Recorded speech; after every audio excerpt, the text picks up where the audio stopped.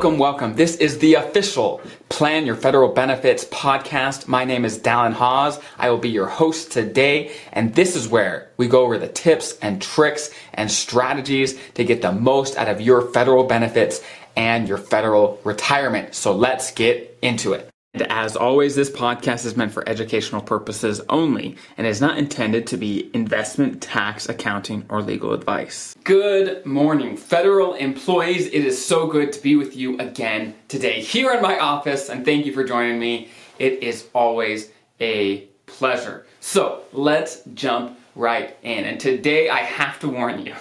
that today I'm going to talk about one of my biggest pet peeves that I didn't know was my pet peeve until I started talking to federal employees all the time on the phone. And I get the same response for a lot of different things. And so I wanted to chat through my thoughts of why I do what I do and how I think about certain topics. And so that you, as a federal employee, can then take that and say, okay, for me in my life, what does that mean for me? And if it's helpful, awesome. If it doesn't apply to you, great. Whatever works for you. I'll just share my experience in helping feds, getting the most out of their benefits, and hopefully that helps you as well. So, if you do not know, I talk with federal employees on the phone all the time. People make appointments on my website, my calendar's there, and I talk with feds. Even if they're not my clients, I have 20-minute phone calls with feds all the time. And those phone calls serve two purposes. First, it allows me to answer people's questions in a personal way. Right? Some people have questions, they can't get answers from their HR, it's hard to find it online. And so this gives me an opportunity to sit down with people and say, okay, what are your questions? Let's work this out. And I don't get paid a dime for this. But the second reason for these phone calls is, okay, I can't work with every federal employee as a client. And so that's why I'm trying to give answers in a personal way. But those phone calls allow me to sit down, okay, are we a good fit? Are you looking for help? And if so, okay, does this work? Does this relationship work on our end and your end? Because like I said, I have limited time, limited resources, and so do my team, right? We only have so much time and can service only so many clients, so it allows us to see who we want to work with and to see who wants to work with us, right? Those are the two purposes: to answer as many questions as we possibly can for federal employees, as well as to see if it's a good fit to work together and really dig into their plan to make sure they're on the right track. So I do those phone calls, okay? Back into my main point. I do these phone calls, and I get questions about everything. About pension, about Social Security, about your FEHB, about FEGLI, about retirement, and just every possible thing. I've got the question on it, right? And so we're able to discuss and come up with some great answers for them. Okay, what makes sense for you, right? And obviously I can only give advice as much as I know their situation, but generally I can do pretty good. And I give them a lot of great answers that they are really grateful for. And there's some questions that are very straightforward answers, right? Let's say, okay, how much is the max to invest in my TSP for 2020? Okay, boom, this is the answer. This is a concrete answer that I can give them, boom, done, right? How much of my FERS pension is taxable? Boom, here, there's the answer, right? There's some things that I know specifically, this is the answer. But where people get frustrated sometimes with me is when the answer, they want a clean-cut answer for a question that really depends on a lot of things. Where most people would assume that there is a clean-cut answer, but in reality there is not, and there shouldn't be. Because if you think there is, then you're probably applying it wrong. So let me give you an example. And today's topic is all about the TSP and investing the TSP. Because probably the most common question I get is, okay, in a nutshell, people ask it lots of different ways, but in a nutshell, how do I invest my TSP? How should I invest my TSP for my situation, right? That's in a nutshell. Some people say, hey, this is what I'm invested in. Am I too conservative? Am I too aggressive? Am I approaching retirement? What should I do? In retirement, what should I do with my TSP? There's lots of different ways and lots of different situations, but in a nutshell, they're asking, how should I be investing my TSP, okay? And without a doubt, my first response on these phone calls where I don't know a lot about them. I know maybe their TSP balance, I know when they're going to retire, I know a few things, but that's it. People ask this question, and my response is always, I don't know. I don't know. And people start, probing more. And they're like, okay, well, what about this? What about this? And they really want to get, I call it the magic TSP allocation. You might have heard me talk about this before, where they're trying to get out of me the best allocation possible, which doesn't exist. I want to get that out here. It does not exist. But what does exist is solutions that are tailored for people's situations. But when I do these 20-minute phone calls, I do not know their situation well enough to be able to give that sort of advice and be confident that it actually makes sense for them, right? Even let's say if I work with a client, even if someone is paying me, they hire me as their advisor, and we are creating a retirement plan. We're going through all the things and making sure they're not missing anything. It takes a while.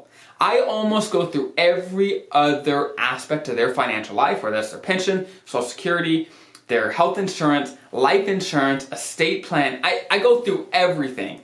And then at the end of that, I'm like, okay, based on your whole situation, this is what your TSP needs to do to fill your gaps, to fill the holes in your retirement, to make sure you're not going to run out of money, right? And then we tailor the investments to match that, right? And so with that view of, okay, the TSP is supposed to be tailored, it's a unique thing. That is why I cannot tell people exactly how to invest their TSP with a clean conscience. Could I tell you some generic advice? Definitely. That's easy to do. I could definitely do that, right? And some people do. They give generic advice. And sometimes generic advice works for people, right? It does. But as people get closer to retirement, it varies a lot more. Let's say people in their 20s, right? The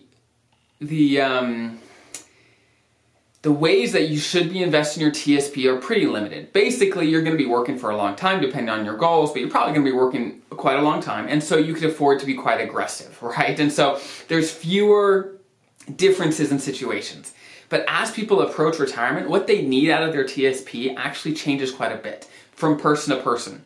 And let me talk to you about another one of my pet peeves, and that's the L funds.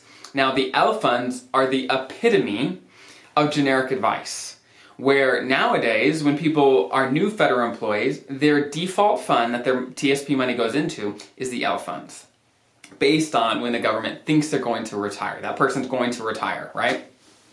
So basically, for all new federal employees, before it used to be the G fund, now it's the L fund, is the default fund. The government is giving this generic advice based on the situation. Now, is the L fund better than, let's say, just the G fund as the default? Yes, it is. It is. It's better than just the G fund. But as people approach retirement, let me give you an example. The L fund, if you're not familiar with the L funds, it's basically just a mixture of the other different 5 funds, right? There's 5 main funds, and then the L funds are just a different combination of the 5 individual funds, right? And each L fund has a year next to it, like L 2025, L 2030, and as we approach that date, that year of the name of the L fund, let's say 2025, it's 5 years away. I'm shooting this in 2020.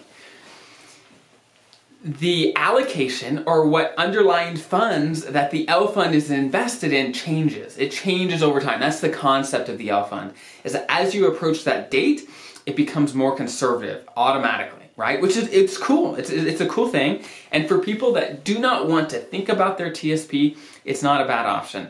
But just know it's not going to be tailored to your situation at all. It's going to be generic advice based on when you want to retire. Is that a bad thing? Well, maybe. For some people, it might pinpoint exactly what they need and they're good to go. But in my experience, for example, all the L funds, they eventually turn into the L income fund. For example, the L 2020 fund just disappeared because we're in 2020, and it became the L income fund, which is what they all end up turning into eventually once the year passes. And so the L income fund it changes over time a little bit, but it's almost 80% G fund and F fund. And to give some perspective, that's very conservative, very conservative. And in my experience, now I don't know your situation, your situation may be different. In my experience, very few federal employees should be that conservative, even in retirement. Okay? Retirements nowadays are getting longer, right? The medical knowledge and expertise and technology, it's all getting better. People are living longer, we're getting better at fighting diseases. Retirements are going to be longer. And so one of the biggest concerns for federal employees is not running out of money. And honestly, one of the main reasons that people run out of money is that they're too conservative, right? It sounds counterintuitive that you would think that it's more threatening to your retirement to be too aggressive. And that's not good either. You don't want to be too aggressive, right? But you do not want to be too conservative because inflation takes a toll. And of course, you're going to need some of that money, I assume, right? And so you're going to want that money to grow over time and build wealth for you, right? And so, in my opinion, the L Income Fund is not the best or the stereotypical solution for retirees, right? Just my opinion. You might have a completely different opinion, and I respect that. Everyone has a different approach to retirement planning, okay? But that's my opinion. So take it with a grain of salt, whatever you want to do with it, but that is my opinion. So, in a nutshell, what I'm trying to say here, I'll summarize this video, and that is generic advice is helpful to a point, where it's helpful to kind of understand concepts, but when it comes to things that really matter, let's say a retirement, I would be wary of generic advice. Now, could it work for you? Yeah. And if you're familiar with investing, if you're really familiar with the funds, you're really familiar with all your benefits and how your retirement's going to look, and Social Security and Medicare and estate planning and long-term care, and you really have a good grasp of your financial life, awesome, go for it. All I'm saying is just do your research and know what you're doing and why you're doing it, because it makes a difference. It makes a difference in your retirement outcomes and how comfortable and how confident you're going to feel in retirement, right? And so I guess this is a big long ramble of I get frustrated sometimes, and people get frustrated with me when I do these 20-minute phone calls because they think I have all the answers, and I do have a lot of answers, but I cannot make up advice when I don't know their situation really well. Well, I could make up advice, but it would still be made up advice that I don't know for sure if it applies to them. I'm always able to give generic advice like, okay, in these types of situations, you may want to do this, right? But barring that, I can't get more specific than that. I can't say, hey, for your situation, you need to do this.